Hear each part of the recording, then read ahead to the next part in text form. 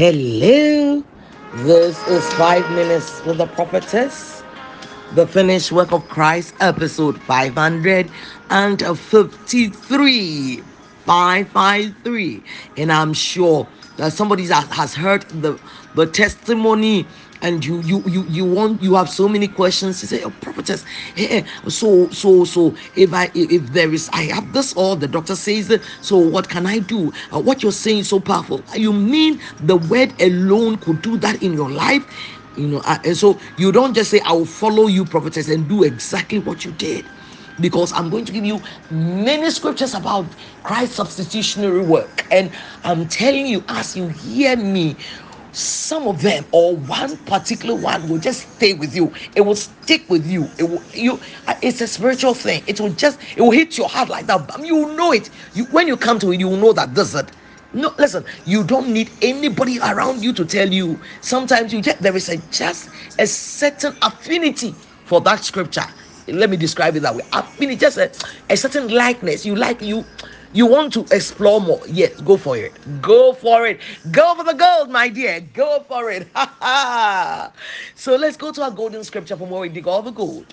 And that is First Corinthians 15 from verse 1. I know that you are being strengthened by these words. The words that I speak, they are life and the spirit. So it's happening for you right now. As I'm speaking, it's happening. As I'm speaking, it's happening. So he says, First Corinthians 15 from verse 1 says, moreover, brethren, I declare unto you the gospel which I preached unto you, which also you received, and wherein you stand, by which also you saved, if you keep in memory what I preached unto you, unless you believe in vain. No, you've not believed in vain, because you believe in the resurrection from the dead.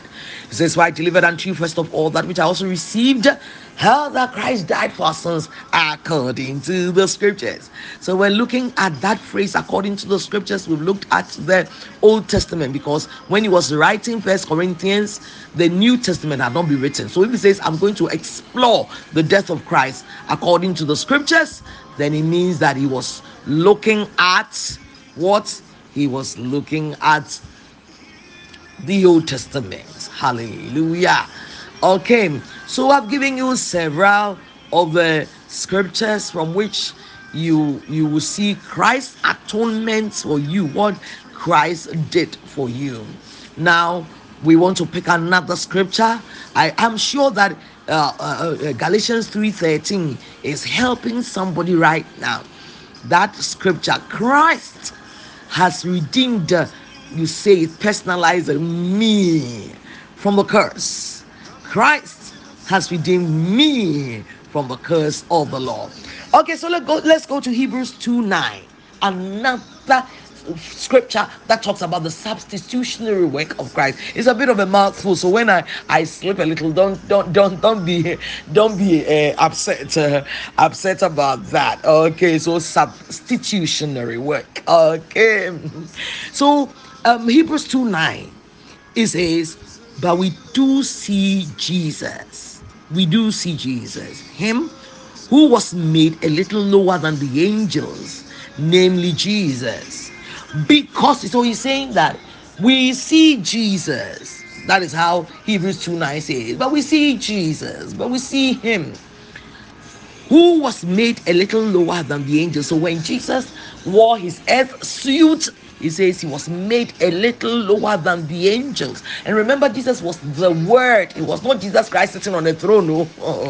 Where there is nothing like that from Genesis to Malachi that you see Jesus sitting on the throne. No, he is the Word. And that's why when John was introducing him in the gospel according to John, he said, in the beginning was the Word. You and your Word are one. Some of you by now, you even know how I talk. When you hear me, you hear my word, you say, oh, the prophetess must have said it's true. Prophetess will say this. Good. He says, for we see Jesus was made a little lower than the angels because of the suffering of death. So why was he made a little lower than the angels? Why did he wear an earth suit? He said, because of death. because of the suffering of death. So suffering and the death, they are one essentially, because the suffering of death, because of the suffering of death, because of the suffering of death. So he came so that he could wear that earth suit. If he came as just a spirit, he couldn't have died. He needed to be a man, fully a man. And then he could take up the role of what? The suffering of death. What? The suffering of death. He said, we see him crowned with glory now and honor. Now he's crowned with glory and honor. Why? So that he, so Jesus came, wore that earth suit for a purpose, so that by the grace of God, he might taste death for everyone. This, you can just sit here in this room of, or in this building. When you say a room, it's not enough. In this building of Hebrews 2:9, imagine Hebrews 2:9 like an edifice, like 100-story building, and you're sitting in it, because just this is enough to make your whole year turn around. Why?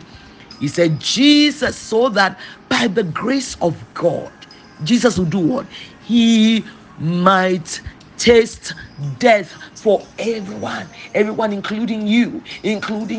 Jesus has tasted death for you. Jesus has tasted death for you. Jesus has tasted death for you. Yes, he suffered death.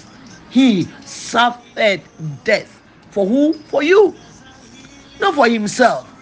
You see, so what we're talking about is that Jesus was your substitute, and in whatever he did that for you. It was for you. What he did was what? For you. Say for me. What he did was what? For who? Say it again. What Christ did, who was it for? Say for me. Hallelujah. He tasted death for you.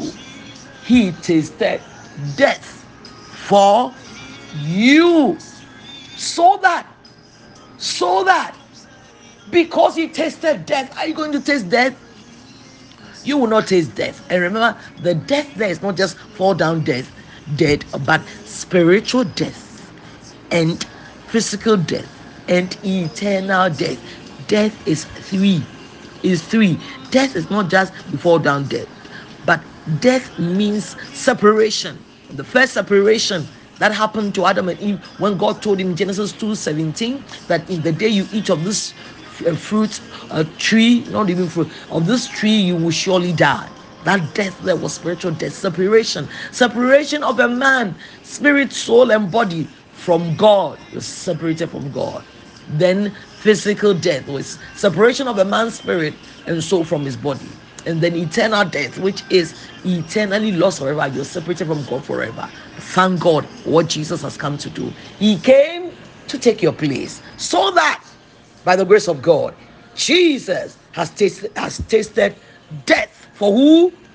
For who? Oh, say it again. I say, for who? You're so blessed. Come back for more.